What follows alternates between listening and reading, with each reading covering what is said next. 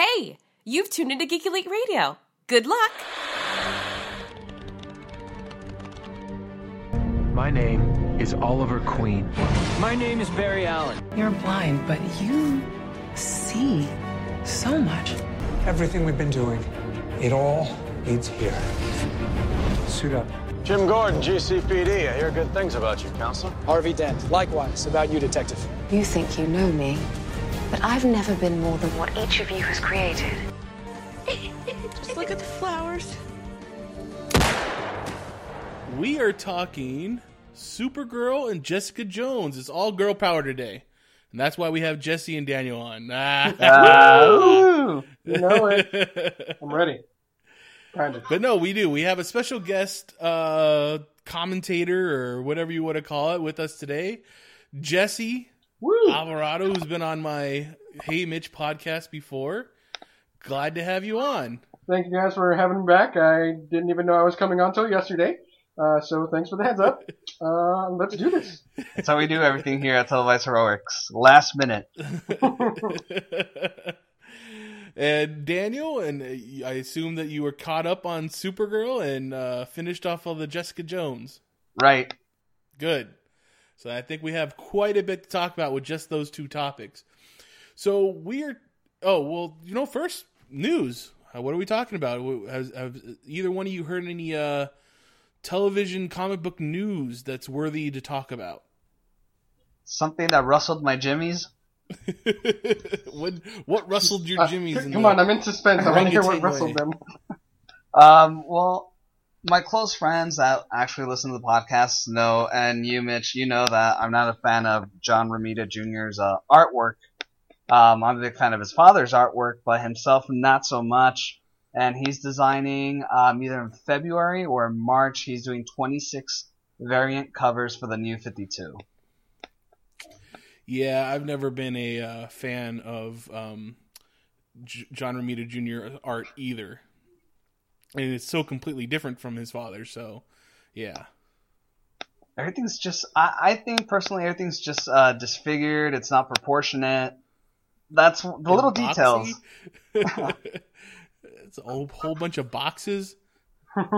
Dude, I don't even know how he became the new artist for Superman.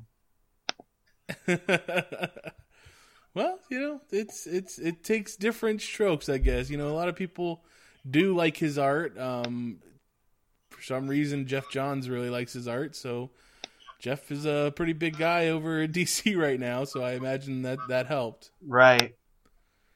So something that I kind of saw that looked kind of interesting. It looks like they're inching a little bit closer to having the Punisher spin-off series on Netflix. Yeah, that's John Berthenol. It sounds like they are definitely going to, or more than likely going to do a spin-off series, a Netflix spin-off series for Punisher after we see him in the season 2 of Daredevil. I'm not surprised. I mean, they have a great actor. They know that they're going to have a solid viewing if they make this, so I'm pretty stoked. I want to see where it's going to be going. Good, yeah. I was going to say, Jesse, I know that you're a huge Punisher fan, so what's something that you expect to see from this Netflix show? Now, I mean, I think the fact that it's Netflix is going to be that much better so that we can see a little bit more violence, a little bit more blood, than you would see on regular television. And, if you just think about the Daredevil TV show when he cuts the dude, the pink Kingpin, cuts that dude's head off with a car door. I can't wait to see what they do with the Punisher. Yeah, no, I'm expecting to see a lot of violence. I'm pretty sure. I don't know if they're going to try to do the origin kind of story, or if they're just going to jump into it. Because, I mean, we've had already quite a bit of origin going around. Maybe they can do some flashback kind of things. If they wanted to do that, I'd be perfectly okay with that.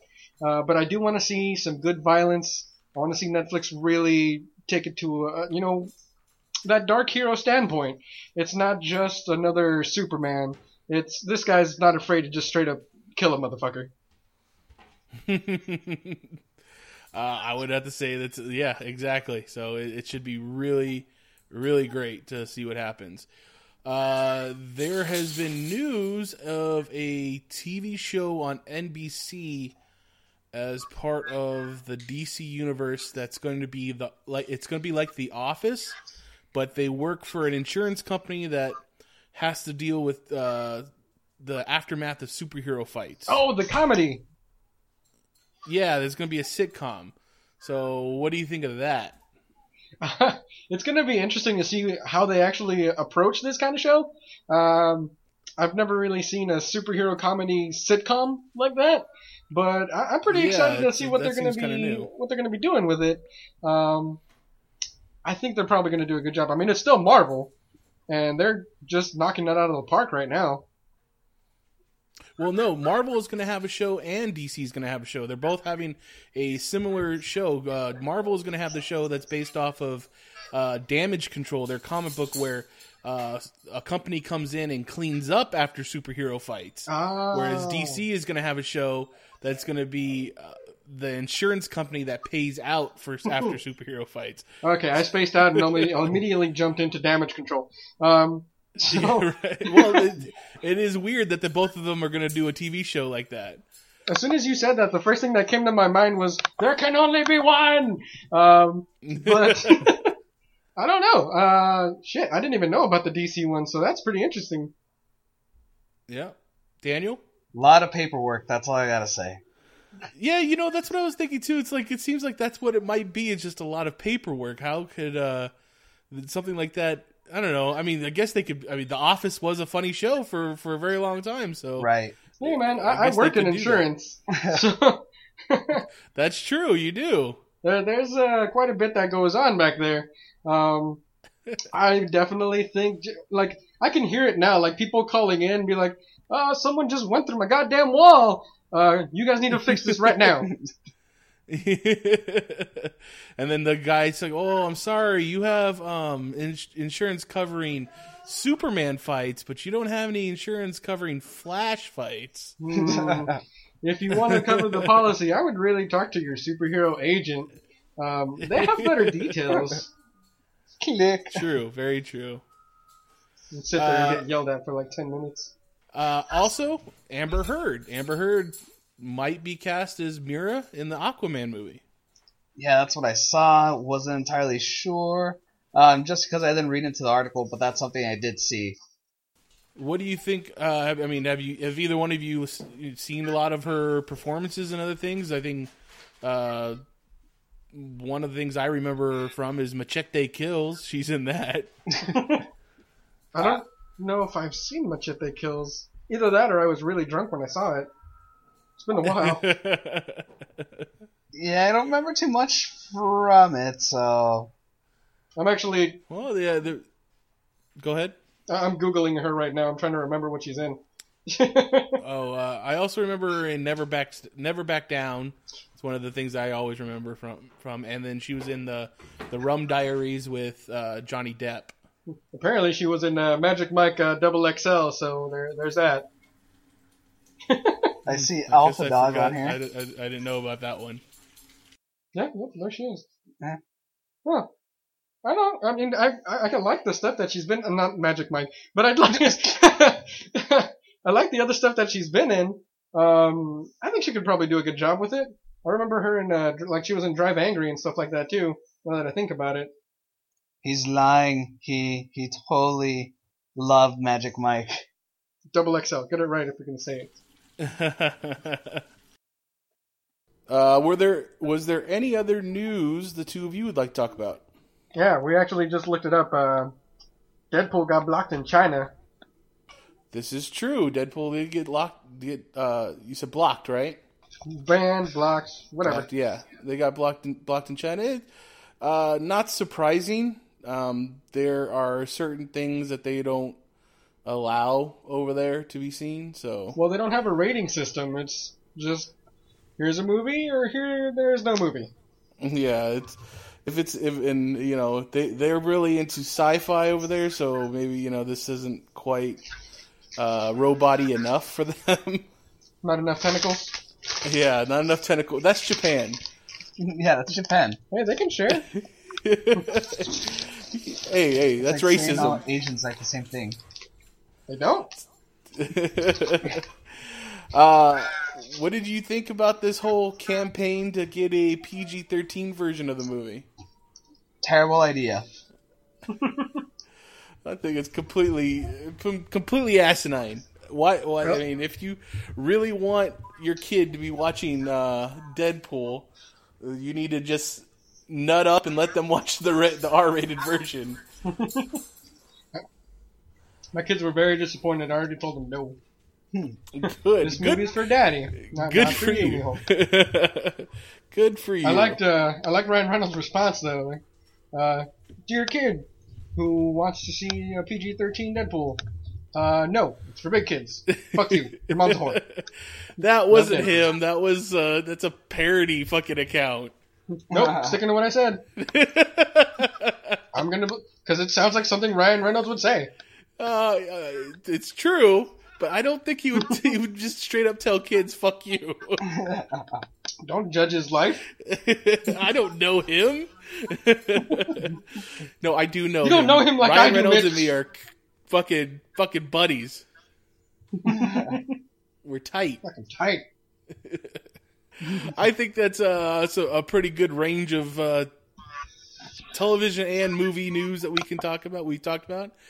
Let's get on to Supergirl.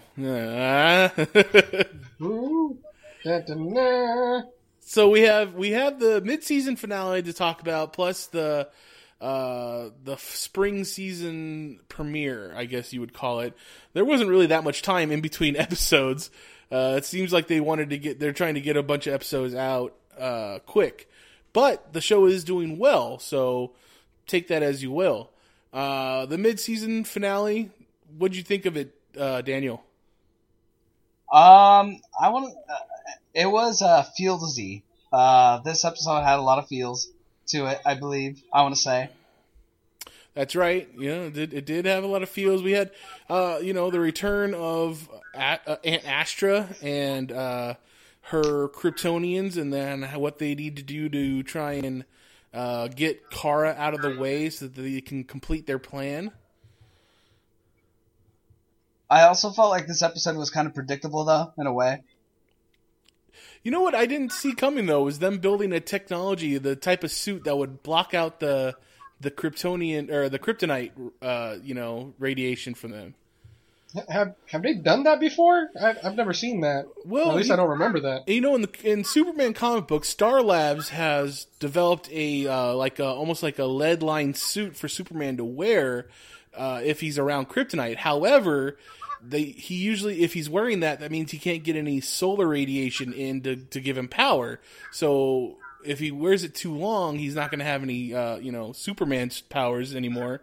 And if he takes it off, kryptonite would kill him. So I thought that they were going to pull something like that in this episode. If they were able to block out the kryptonite radiation, maybe they wouldn't be getting the yellow sun radiation also. But they didn't do that.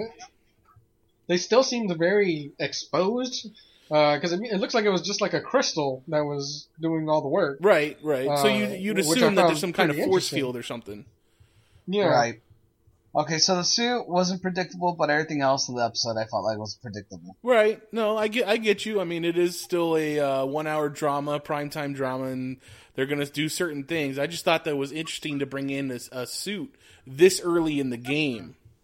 Something that would negate kryptonite radiation.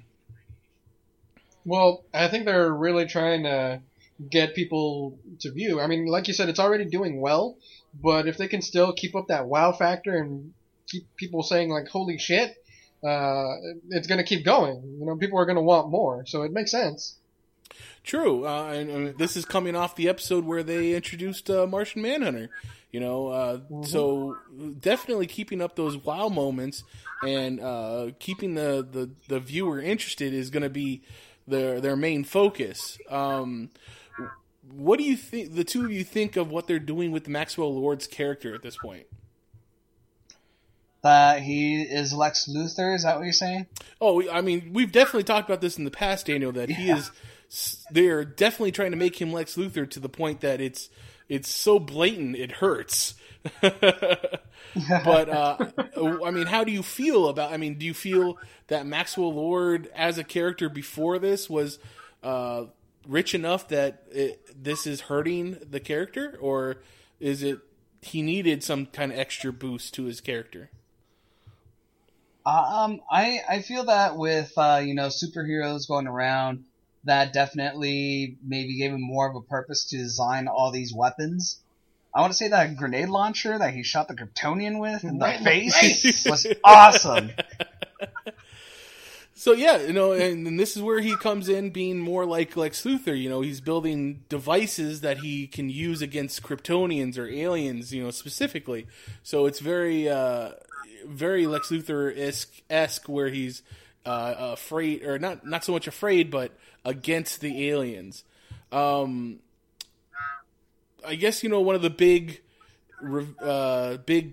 plot points was at the end of this episode. The mid-season finale, when Cat Grant kind of figures out that Kara and Supergirl are the same person. Right. Plot twist. I didn't expect that to happen so early. But at the same time, I'm not all that surprised. I mean, the chick's pretty smart for a crazy bitch. So, I mean, it does make sense. It kind of pokes fun at that whole, like, you have glasses on, but I know it's you. True. Well, and for the, I mean, I can see that you need to as the show writer or show creator, you need to bring the idea up at this early in the game so that people can't sit there and be like, oh, it's just a pair of glasses. How can nobody not see through it? So bringing it up now as an obstacle is probably a good idea. Right, and just to add, like, the reason that she's so smart, I mean, she's a writer and a reporter, so she has to pay attention to all the small little details. True. But, and also to add to your point, that's how I feel about, Clark Kent every time. Like, he has glasses, it's obvious that he's Superman, but you say that he always slouches when he's Clark Kent. It's true. I mean, I have defended this in the past, and even on our show. I mean, Clark Kent wears clothes that are too big for him. He slouches. He has the glasses that do dull his eyes. He doesn't exude confidence the way that Superman does. So, if you think about it this way: when you were a kid, did you ever run into your teacher at the grocery store? I don't think I can actually remember. I remember I ran into my priest. That was kind of weird. So, okay, there you go. It was kind of weird, right? Before he got arrested, but whatever. Well, that's another story altogether. But when you meet someone out of context, it takes your brain a moment to try and figure out what is going on. Like a teacher that you only see at school, when you see him out in the real world, you don't quite get it at first, and that's what that weird feeling is. So when you think about it in that kind of context, no one's going to think Superman is Clark Kent. I never disagreed. I totally think that it works. Maybe it's just that people don't really care enough to actually try to find out who he is all that much, or they're not going to think like this guy over here with the hat and the glasses and the big old saggy clothes is going to be, Superman. So it makes sense. Yeah, very, very true. And then, and nowadays technology, we have facial recognition and 4K cameras and all kinds of stuff that it seems almost impossible that you couldn't you couldn't find out that one person like Clark Kent and Superman or Kara Danvers is Supergirl. But Supergirl doesn't really hide it as well, I think. I mean, because unlike Clark Kent, I mean, she can't really wear baggy clothes or anything like that. She just kind of changes up her hair and puts on the glasses. Yeah, you're right. Yeah, that's very true. Well, she magically goes from, like, curly hair to, like, straight hair when she's Supergirl. That's one of her superpowers, bro. Read out.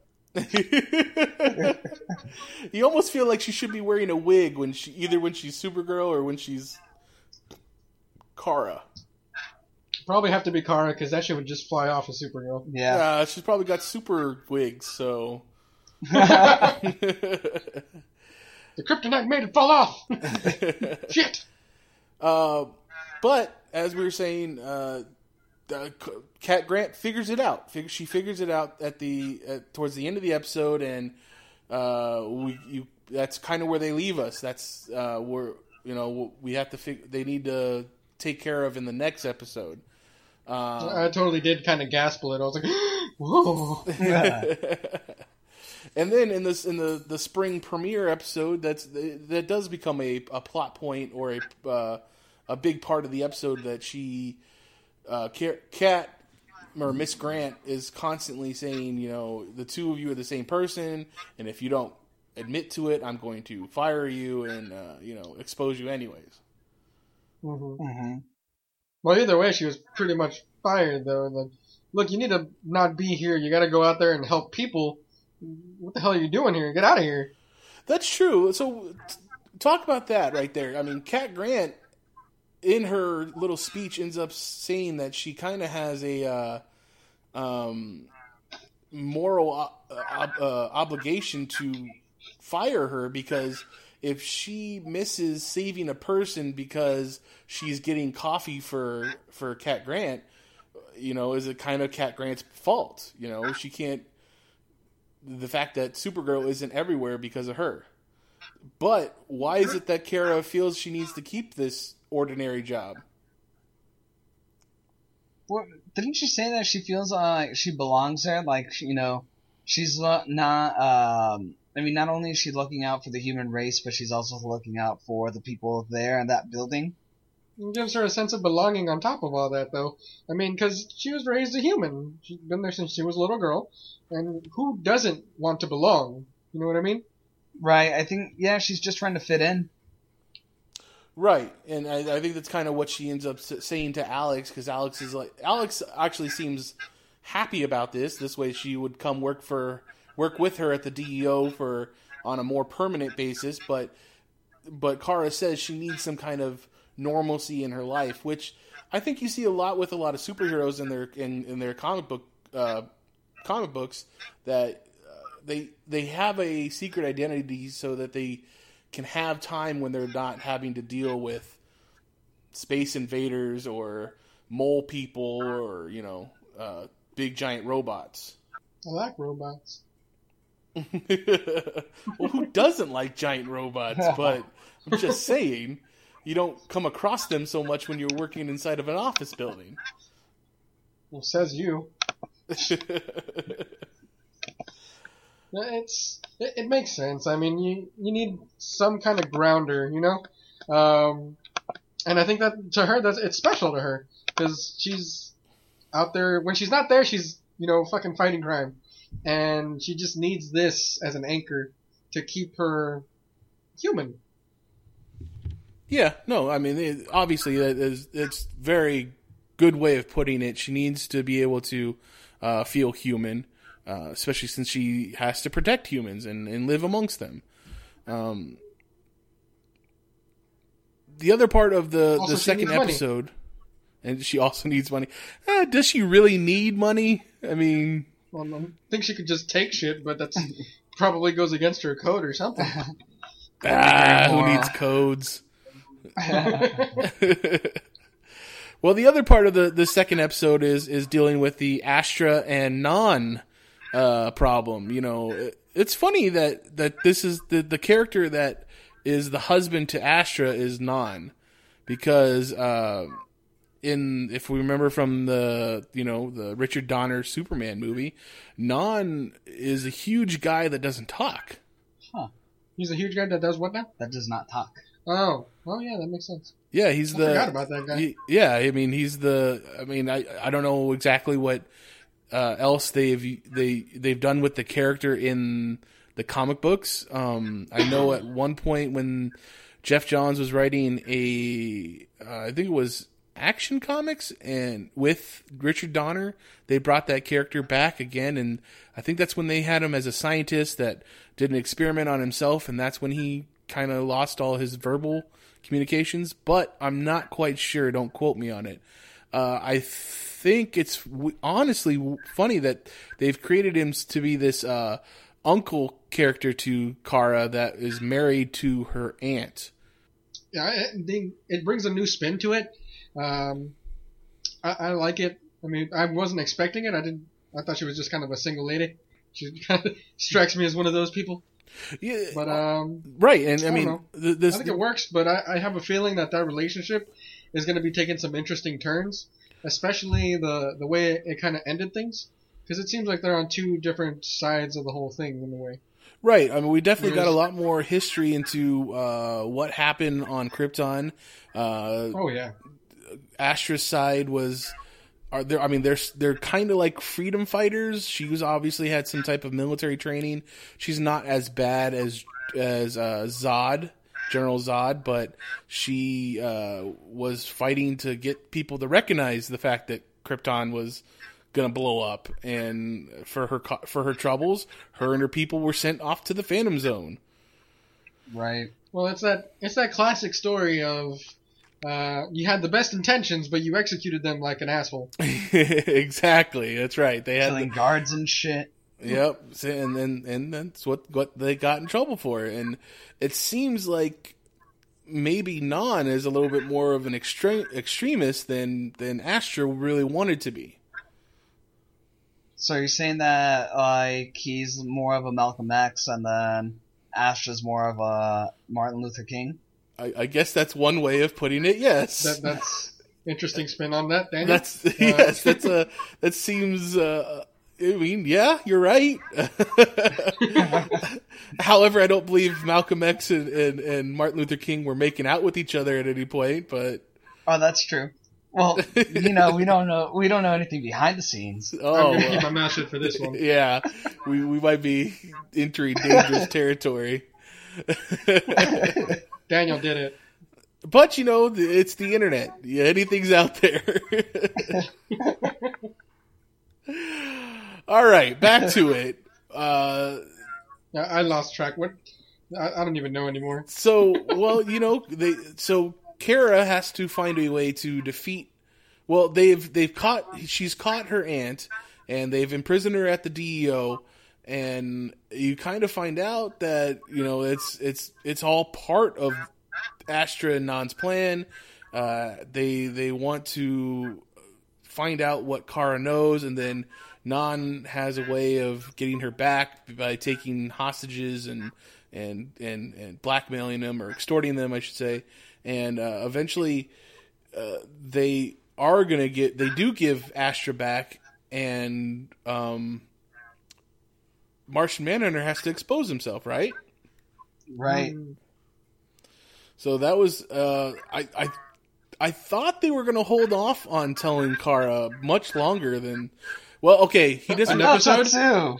It wasn't. He didn't expose himself. He didn't change. He said she said a line, right? Alex. You need to transform. Yeah, right. That's what it was. And Kara heard that, and they made sure to show the audience that Kara heard it. And Astra finally was like, or Non was ready to attack, but Astra was like, "No, leave them be. We'll fight them some other day, right?" And there's that relationship dynamic that's gonna have an impact later on. It's definitely gonna happen. I mean, because you got to take into account that they decided to make this character, this Aunt Astra character, not only a big part of Kara's life when she was on Krypton, but also a twin sister to Kara's mother. So you got to take into account the psychological that's doing to Kara, seeing her dead mother's face again. Right. Even though one of them has the white streak in their hair. Right, but that's for us. That's for us, the audience, to know who's which one. But well, she was a big fan of Storm, guys. Come on. Whatever. Yeah, Rogue, not Storm.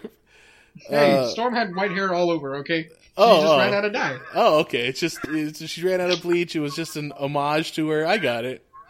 See what happens when you don't have a day job there? However, yeah, I think that is going to come into play later on, whether or not it means that, Astra is going to end up having to sacrifice herself to protect Kara, or Kara is going to have to do something to Astra that, she wasn't expecting. It might be Nam that takes out Astra, actually. That could definitely happen too. I mean, obviously their relationship is strained, so you never know what could happen between the two of them. But I want to say, just to go back to the Martian Manhunter, I thought, at the end of the episode, when Kara asks for his help, I thought that he reveals his alien form there. Well, yeah, he had to. It shows what some of his powers are. Just straight up transformation. So that's pretty cool. Right. So yeah, when she confronts Alex and Hank Henshaw about the fact that I heard you say transform, what does that mean? And he reveals that he's Martian Manhunter. And this is when I was, what we were talking about. I really thought they were going to keep the secret from her much longer, but but they didn't. So I think that's an interesting way to go for the show. You would think that's a plot point that they'd want to drag out, but if they don't, that means maybe that means they just have so many good ideas that they don't need to drag things out. That's how I feel. Again, that wow factor. So yeah, I can see it. And then, obviously, that comes into, a very good fall of luck for Kara that she now knows a shapeshifter. It saved her job. Yep. That's right. I liked that right after where she was just like, yeah, you know what? You guys don't even look a little bit alike. I don't know what I was thinking. That was a funny little add-on that, she did. And I like that Cat Grant still calls Kara Kira, never really gets her name right. Right. So, yeah, that's the 2 episodes of Supergirl. We kind of broke down, sped up, however you want to put it. But how do you feel now going into the rest of the season, both of you? There better not be any more annoying IMs between fucking Clark Kent and Kara. That's all I gotta say. Well, yes, we've already talked about that at length. They did have some more of that this episode, but it seems like it's not very secure for them to be talking about that kind of stuff over IM. Exactly. Nah, man. It's like, so this is my new costume design. What do you think, bro? Cuz? Fam? Jeez. I think do you think with the Martian Manhunter coming, or basically exposing himself to Kara, that they will use that relationship more down the season to kind of give her a mentor? I could see it happening. Someone that could possibly, go toe-to-toe with her, so, they can definitely spar at a more even level than having Kara, get weakened by the kryptonite rays. Yeah, I definitely want to see Martian Manhunter, go full radial, alien, crazy badass dude, That would be nice. I feel like, I obviously know that they didn't make the Superman character her mentor, one, because of the movies, but two, do you feel like maybe she doesn't want... obviously, she's made it a point in this whole season so far to be like, I don't want to ask Clark for help. I don't want to have Kal-El come and save me whenever I'm losing. But she will take on Martian Manhunter as a mentor because Kal-El was supposed to be the baby that she was supposed to protect, but when she woke up, he was already a full-grown man and didn't need her anymore. So she, and plus he's family, whereas Martian Manhunter is kind of more of a outsider. And sometimes you can take, criticism from an outsider than you can from your own family. Do you think I'm kind of going down the wrong alley there? Or? No, it makes a whole lot of sense. We all have that family that we're like, don't give me advice. I know your life is way worse than mine. Come on now. You know what I'm talking about. Yeah, so I think I think that it's a good thing for her to have a another superpowered person that will help, especially Martian Manhunter, because depending on it seems like the way they've going is going to be that he's more of the carrying Martian Manhunter than the brooding one that kind of exists now. I think Hank Henshaw does seem to be more of a overt ass kind of guy, but the Martian Manhunter obviously made the promise to Dr. Danvers to protect his daughter, so he could be more of the comforting kind of person.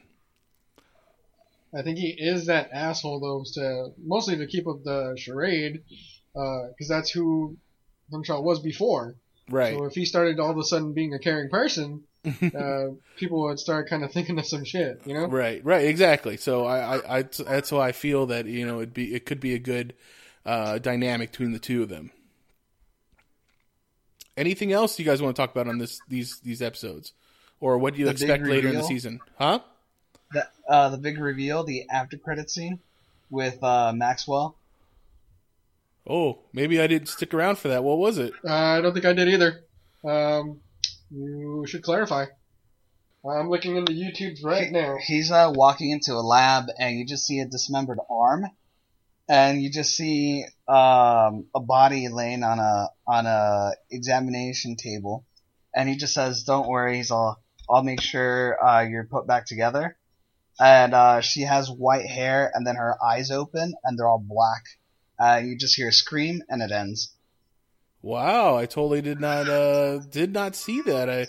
I guess I need to be paying attention to after credit scenes for Supergirl then. Well, the funny thing is, I've asked you before in the past, like, does Supergirl, have any after credit scenes? And you said no. It just ends, and this time it actually, since I downloaded them, there are no credits, but it showed the Supergirl emblem, and then it played that scene. In your face, Mitch.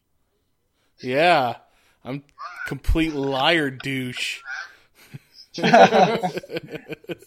it was just this episode. Well then, it probably was. Maybe it was. Maybe something might have went wrong with my recording too. Sometimes the DVR cuts off the end of shows, so maybe I missed that because that's completely new to me. My thing said like stick around for scenes after the for scenes from the next episode or something like that. So I thought it was over.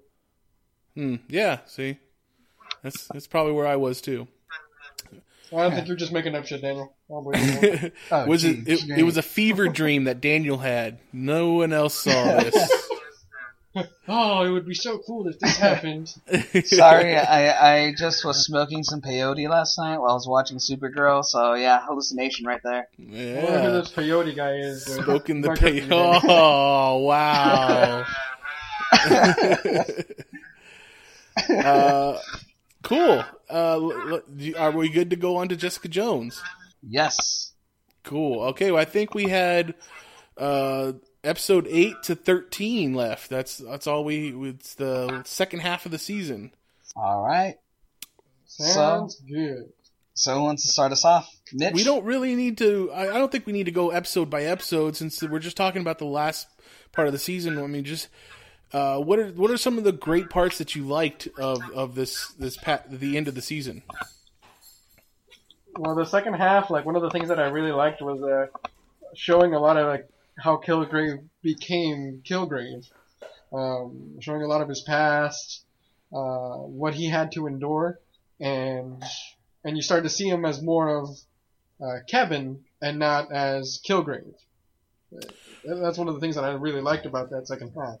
That's true. We did get we got a origin story basically for the Purple Man in this Marvel Cinematic Universe. We got the idea of his father, who was brought to my attention. The actor that they chose to play his father actually looks a lot more like what the Purple Man looks like in the comic books, which I thought was funny. That's true.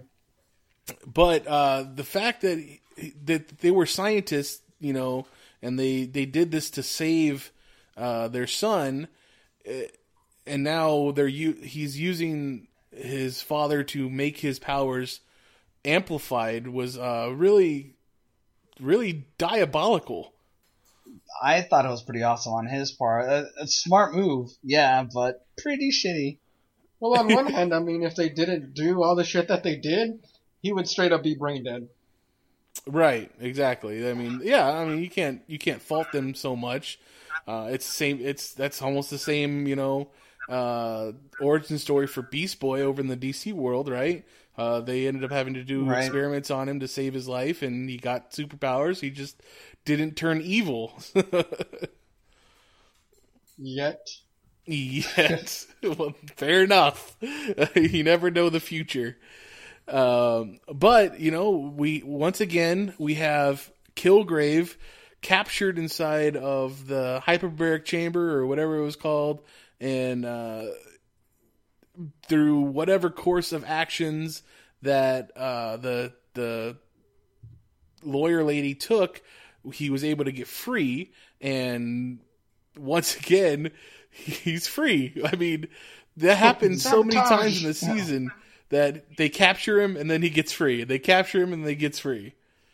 It's like they don't learn their lesson. Well, whenever he gets captured, there's some asshole that fucks it up for everybody.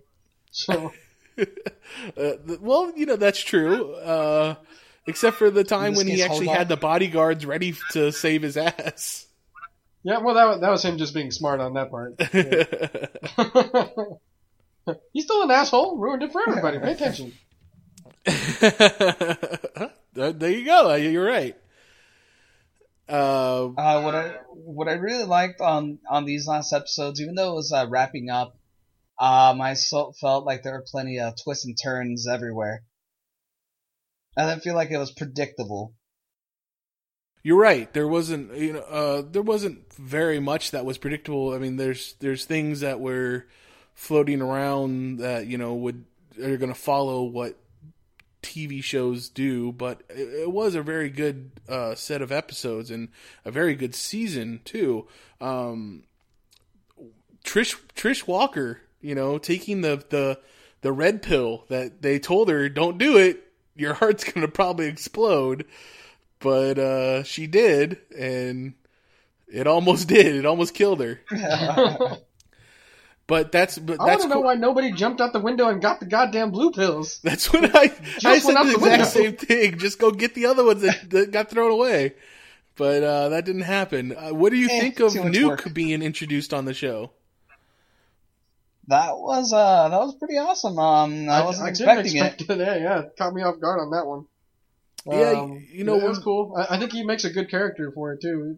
It's a solid choice. Especially because you're already starting to see him go a little bit crazy. Oh yeah, definitely. Do you think we'll actually see American flag tattoo on his face? That'd be fucking awesome. I'm gonna go ahead and say no. Hey, you don't know. Maybe a tramp stamp. I don't know. No, maybe we'll just see it on his arm. Very cool character. I know when the Simpson character first showed up, the name kept ringing a bell with me, so I had to go look him up to see who it was, and realized that it was Nuke. I was like, oh, I can't believe they brought that character in here. There was a lot of cool side characters with Trish Walker and Malcolm, and it's kind of the same thing that we saw in Daredevil's first season, like when Matt Murdock went and visited the tailor, where he had all the Kingpin had his suits made, and eventually the guy who made Daredevil's red suit. You know what I mean? Right. Yeah. Didn't he become that pogo stick guy or the Stiltman and Gladiator? Stiltman, that's it. Yeah, well, he made this name for a character. Well, he walks around on stilts. It's very to the point.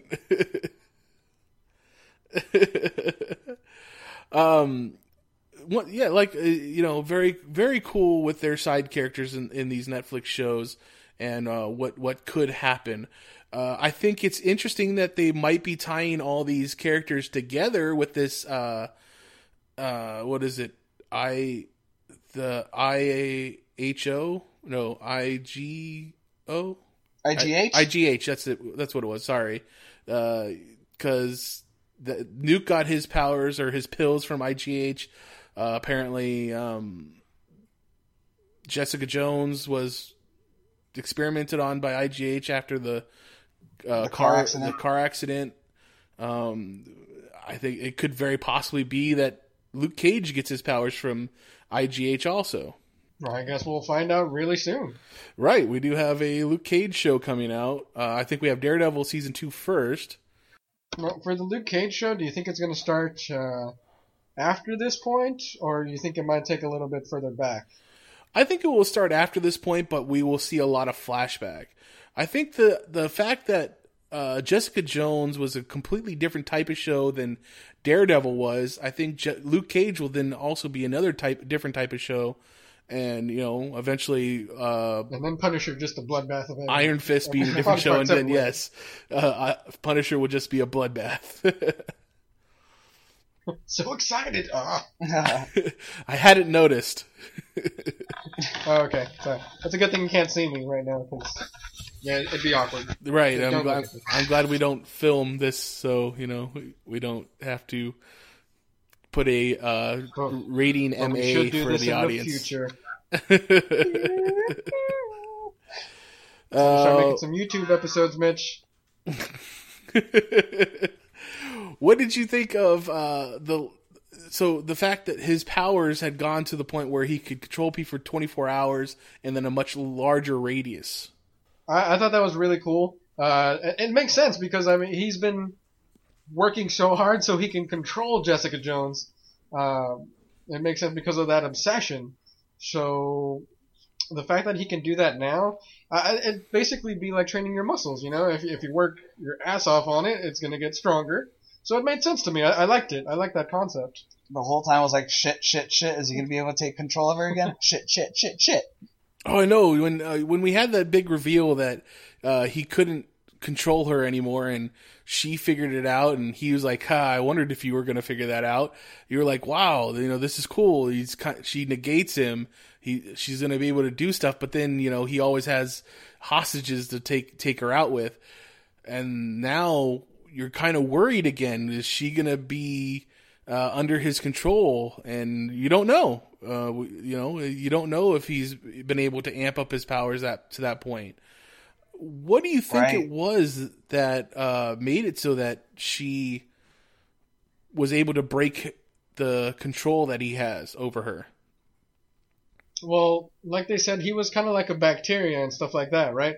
So what I'm thinking is, how sometimes you get chicken pox and then it's over once you're able to get free of that? Maybe something similar to that. Like once you're able to break it, you're healed, you're immune, and Jesus came and saved you or whatever. I don't know, whatever you want to call it. I don't know, maybe because, she's powered. I would assume she has a better immune system and whatnot. So maybe, her body just, the pheromones he was extracting, quote unquote, since that's how he controls people, well, at least in the comics, it's pheromones. They weren't going off, or they were going off, and, her body just was immune to it. Once it was in her system, maybe because she has that superpowered body, her superpowered antibodies were able to develop a blockage of some sort to keep that from happening again. Well, both very good theories. I think we're gonna have to say that it's something around there. Maybe her super powers or whatever IGH did to her, would also have, gave her the ability to have a not a stronger will, but her will could be stronger to help break through that. You know what I mean? I know it's not mind control. What was that? Or she just prayed to Tom Cruise. Or she just prayed to Tom Cruise. Yes, Tom Cruise Sander. It's very interesting because the moment that she was able to break free of him is when she ended up killing Luke Cage's wife, and that's they want you to believe that it was just the last straw for her, and that's why she was able to break free from him. So speaking on that, what I really liked kind of in the story there is when Kilgrave was talking about, or actually when Jessica was talking about how Kilgrave made her kill Luke Cage's wife. Kilgrave just brings up the fact that he said stop her or do something about this. He never actually said kill her. Right, I think he says take care of her, right? Right. Yeah, something like that, yeah. Yeah, I mean, it is ambiguous language, but yeah, I guess that he throws it out there, you know, Jessica, that's how you interpreted it. I didn't tell you to kill her, but he also told that one guy to remove his father from the planet, and he started shoving pieces of him down the garbage disposal. So we're not just talking walk to the edge of the earth because, you know, it's flat, but whatever. We're not talking. Well, I'm saying it's like we're not talking about a computer system here. We're talking about people, and people know what euphemisms are and you know, double entendres. So. Oh yeah, no, absolutely. I just like that he threw it out there though. Like he's like, hey, you know, I never said that. Or how Kilgrave once told the guy to go fuck himself, and he's like, oh, you don't want to know where that led to. You're right. Hello, mental images. He's always he's the, like we talked about this before. He's the type of guy that uses his words, and then you know, even if he didn't have superpowers, he would still use his words to manipulate people, and then try and backtrack to the point where, well, you know, I just said something. I didn't mean for them to do this. You know, trying to cover his ass. And I think we all know those type of people in real life. Yep, all too well. I didn't mean it in a literal way. and you know, it's funny when they try to get this story arc where maybe we're supposed to feel a little sorry for Kilgrave when he's like, oh, you don't understand what kind of life that I have when I can't even tell certain people certain things, or I'll never know if someone actually does care for me. But then you realize, you remember that he is a very, very bad person. Right. Especially when they went out and, you know, did those missions of good. He wanted the criminals to kill themselves. Dude, I totally wanted him to become a hero. That was like awesome. I was like, oh, if she just stays on that leash, man, he would be the best goddamn hero ever. But see, that was the funny thing, is that he didn't really, I mean, he obviously didn't want to do the right thing because it's the right thing. He just wanted to do it to see what it was. Hey, Mitch, but sometimes you use tools to make a greater good. You know, not all guns are used for good deeds, but some of them are used to stop some assholes out there. And Kilgrave is the ultimate gun, if you think about it. You're right. I get where you're coming from. I'm just saying, I thought it was funny for his character that, you know, he doesn't even realize that he's doing good. He just realized that he's doing something that she's, you know, like, it's not, when you do good things, you get a certain feeling, a certain thing happens inside your brain, and that stuff doesn't happen for him. Right, he didn't have that moral compass. He's like, oh, this is what good is. He was just trying to please a woman. And I understand that moral compass. You understand that motivation more than anything, I imagine, Jesse. Pretty much, yeah. Well, do this, or she will be mad at me. Okay, so we come down to the final fight. You know, they're gonna meet at the subway station or the train station, and he has a station full of cops waiting for Jessica to for them to fire on. He also took control of Luke Cage too. So yeah, what kind twice? Yeah, I mean, he had control over Luke when he first came back into Jessica's life, and they were tailing. Was it him or someone else? I think it was someone else, but you know, eventually he called him on the cell phone, and it was after 12 hours, so she thought she was safe, but this was at the point where he had already expanded it like 16 hours. So he was being able to control Luke over a long period of time, and the fight between the two of them was pretty epic. Yeah, it was really fucking brutal, man. I enjoyed the hell out of that. I bet. So, I mean, it was funny, the what ended up coming down to was the shotgun blast directly into his neck, which caused trauma on the inside of his skin, his unbreakable skin. So it was hard for them to treat at the hospital. The needles kept bending and shit. Exactly. And I was like, what? Somebody get me another nurse. He's not doing his job. We have the hospital, and then at the hospital is where we meet Claire Temple again from the Daredevil series, and she is able to help Jessica get Luke out of the hospital and back to Jessica's place, where she's going to treat him. In the comic books, just pretty much like babysit him. Yeah, pretty much, kind of babysit him. In the comic books, Claire and Luke Cage actually have a relationship. Oh, do they? Yeah. No.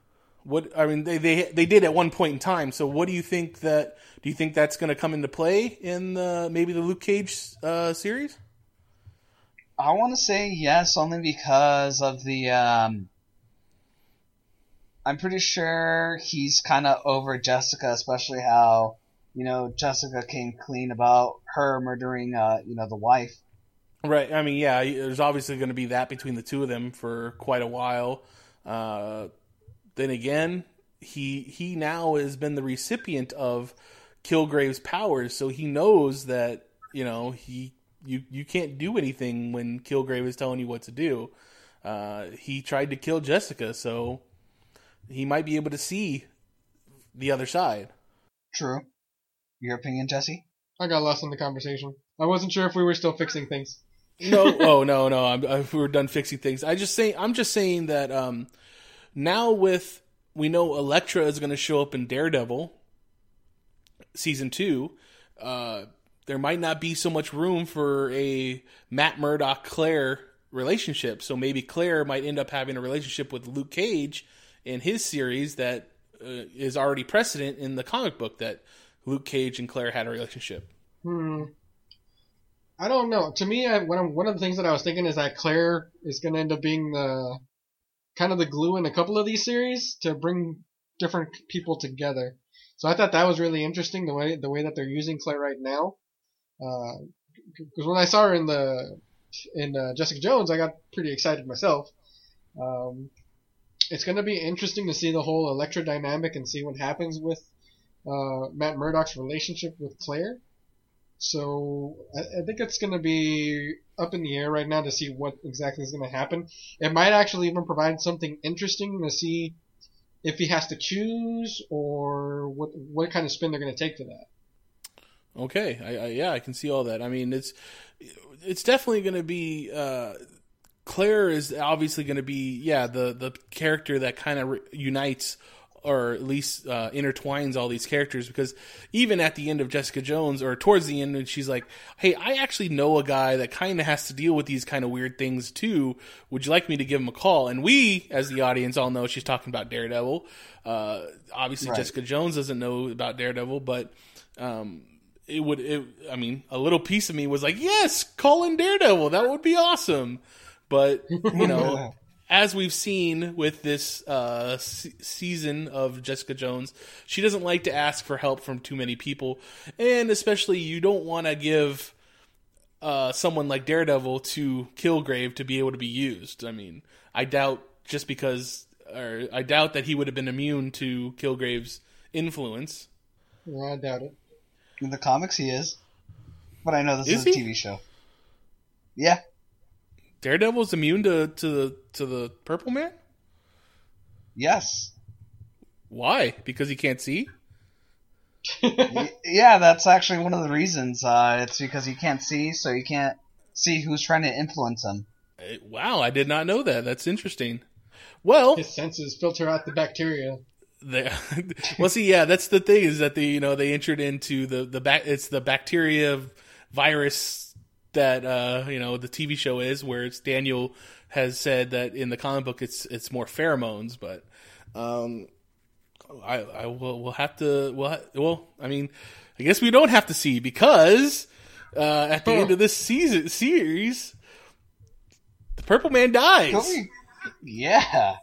Did not see that coming. I didn't see that coming either. Obviously,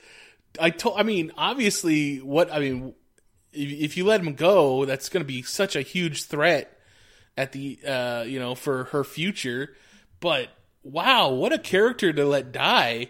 I know. David Tennant did such a great job with the character. Hell yeah. Yeah, I agree. He did an amazing job. I was very sad to see him go. Very sad. I thought it was interesting that if you remember from the what was it, DC 52 storyline where Wonder Woman goes and snaps the neck of Maxwell Lord, it was very reminiscent of that.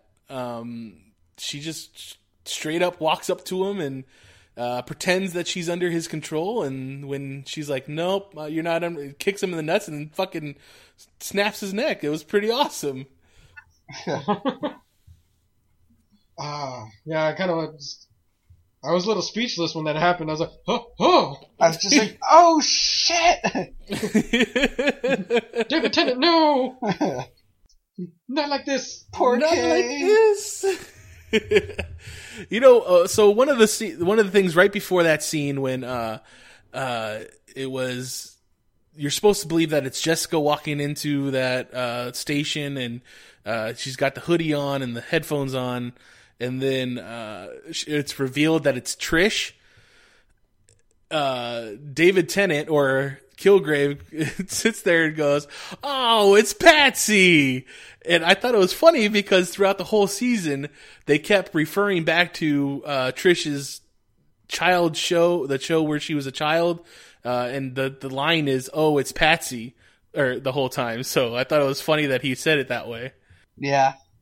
It was a fun little joke. But after Jessica kills Kilgrave, she still gets arrested, and the cops take her into custody, and they want to prosecute her. How ridiculous is that? It makes sense because you got to figure that all the shit that's been going on in Hell's Kitchen, the cops are trying to take some sort of control. Because you also have everything that was going on with Daredevil, and obviously they're also tying in everything with the Avengers themselves, because they do get referenced a lot. Yeah. Like, oh man, that big green asshole destroys everything. So you're right. I think the police are just trying to take some sort of control. But how do you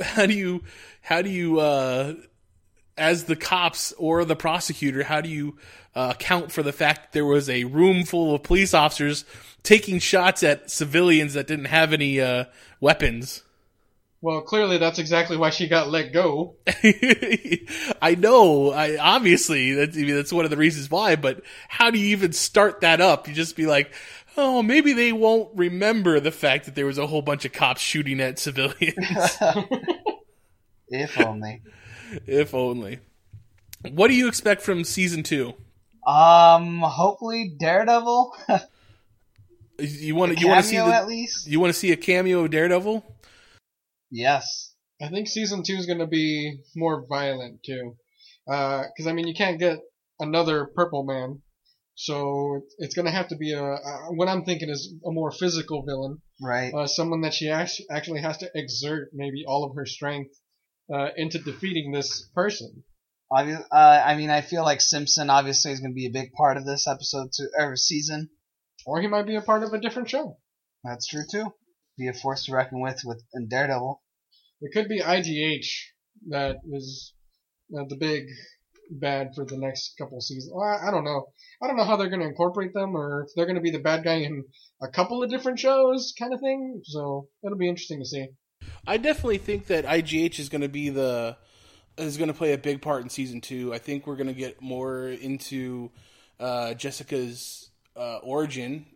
So that means that we probably get to see her do some more detective work. We'll probably see Nuke get involved more. Maybe even see Patsy Walker in her Hellcat outfit. That could be kind of cool, because she's the one that was really excited about costumes and being a superhero. Maybe we see her get back together with Luke Cage. Maybe we won't. I think there's a lot of cool things that could happen with season 2. I would like to see more detective work from Jessica, because that's kind of what she, set out Alias to be. She doesn't want to be involved in the superhero work game. She wanted to be more like a regular person. So if she just gets wrapped up in all this other stuff, it's kind of going against what she wanted.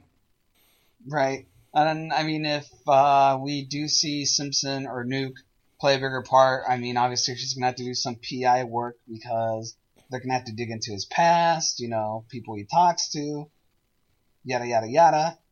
Right. Which, again, will just lead on the road back to IGH. Yeah. Yes, exactly.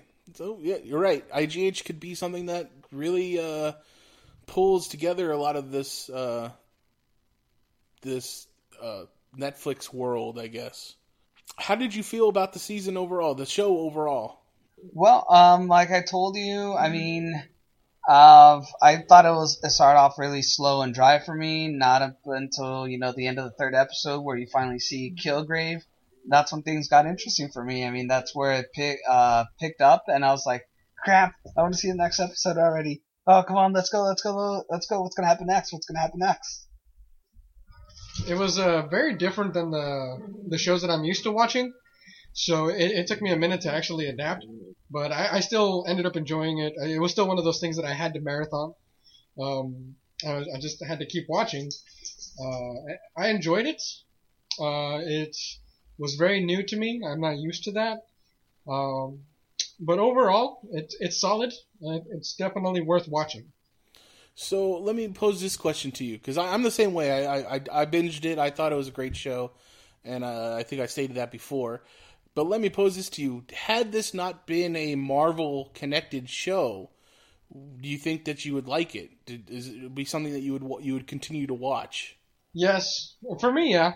I like anything that has a great story, Mitch. So if it's something that catches my eye at least a little bit, and I check it out, and I'm like, oh, well, this is pretty cool.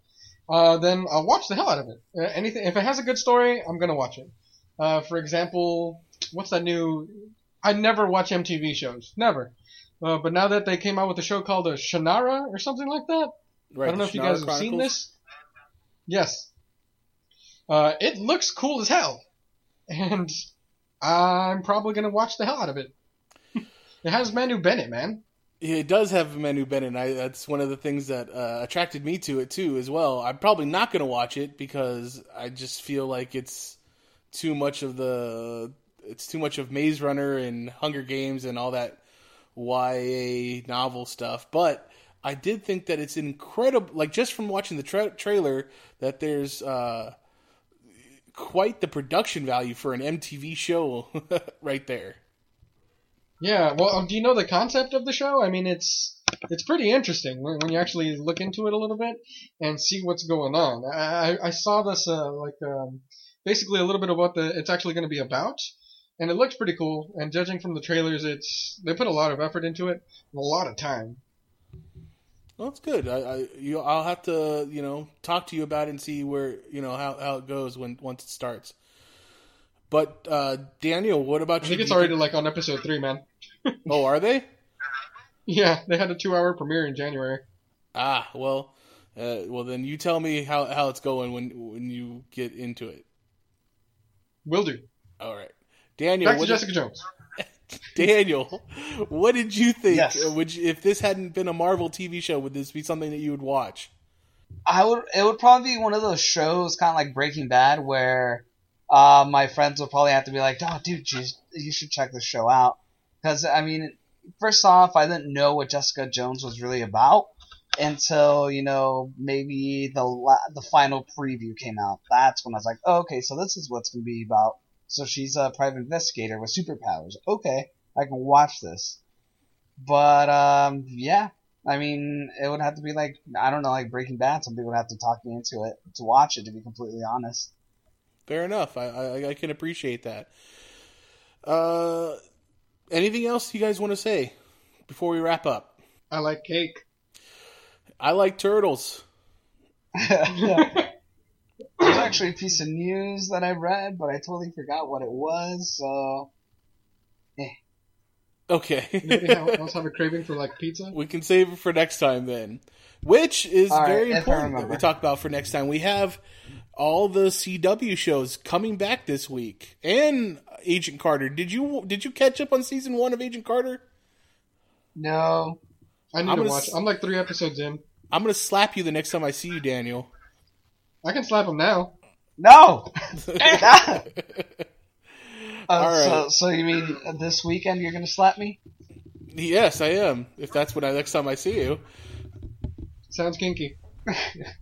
Unless I say, "Oh no, I'm not in Yuma." But we do. We have where we are. What's wrong with you? We have Flash coming back. We have Arrow coming back. We have the premiere of DC's Legends of Tomorrow, and then the premiere of Agent Carter season 2. So I think we have a lot to watch again. Yeah. I need to watch Agent Carter then. For the next time I show up. Dragon Ball Z. For the next time Jesse joins the team. What are you excited about for this coming up? Because I know we're both excited for DC's Legends tomorrow. I'm excited. I guess I'm at this point more excited about finding out more about Zoom. Right, and actually, now that you brought up Zoom, the producer said that the second half of the season is going to focus more on the bad guys and more on Zoom. There you go. You heard it from the mouth of babes. So I am excited for Flash, man, and I've said it before, and I'll still say it again.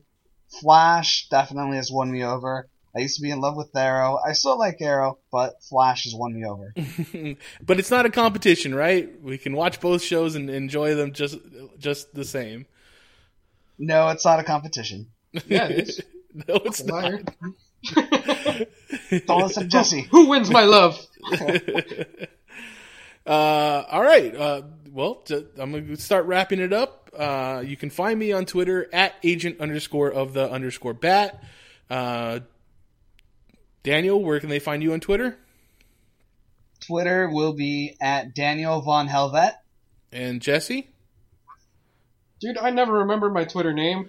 It's like at Punisher and your birth year, isn't it? Or it's at Jesse216. 216, that's what it was, your birthday. Just look me up on the Facebooks. And then we can all pretty much be found at the Geek Elite Radio Facebook, where we share a lot of stories and we share a lot of theories and we talk a lot. So come on there, be a part of the community. Check out our website, geekeliteradio.com. Geek Elite Radio is also on Twitter at Geek Elite Radio. Or Stitcher. Oh, yeah, definitely. You can wherever you decide to listen to our podcast, either iTunes or Stitcher or Podcast Alley or SoundCloud, wherever you do, please try and drop us a review. And then share our podcast with other people that might not be listening yet, and tell them how much you enjoy it. Tell them that we're cool. Yeah. Cool like the other side of the pillow. Oh, yeah. But this has been Televised Heroics on the Geek Elite Radio Networks, saying until next time, geek out. Oh, man, I thought we were going to do a catchphrase together. Well, you took too long. I wasn't sure what the catchphrase was. I was like, 7! Go team go! Go team go! Well, thanks for having me, guys. This was fun. We now return you to a regularly scheduled program.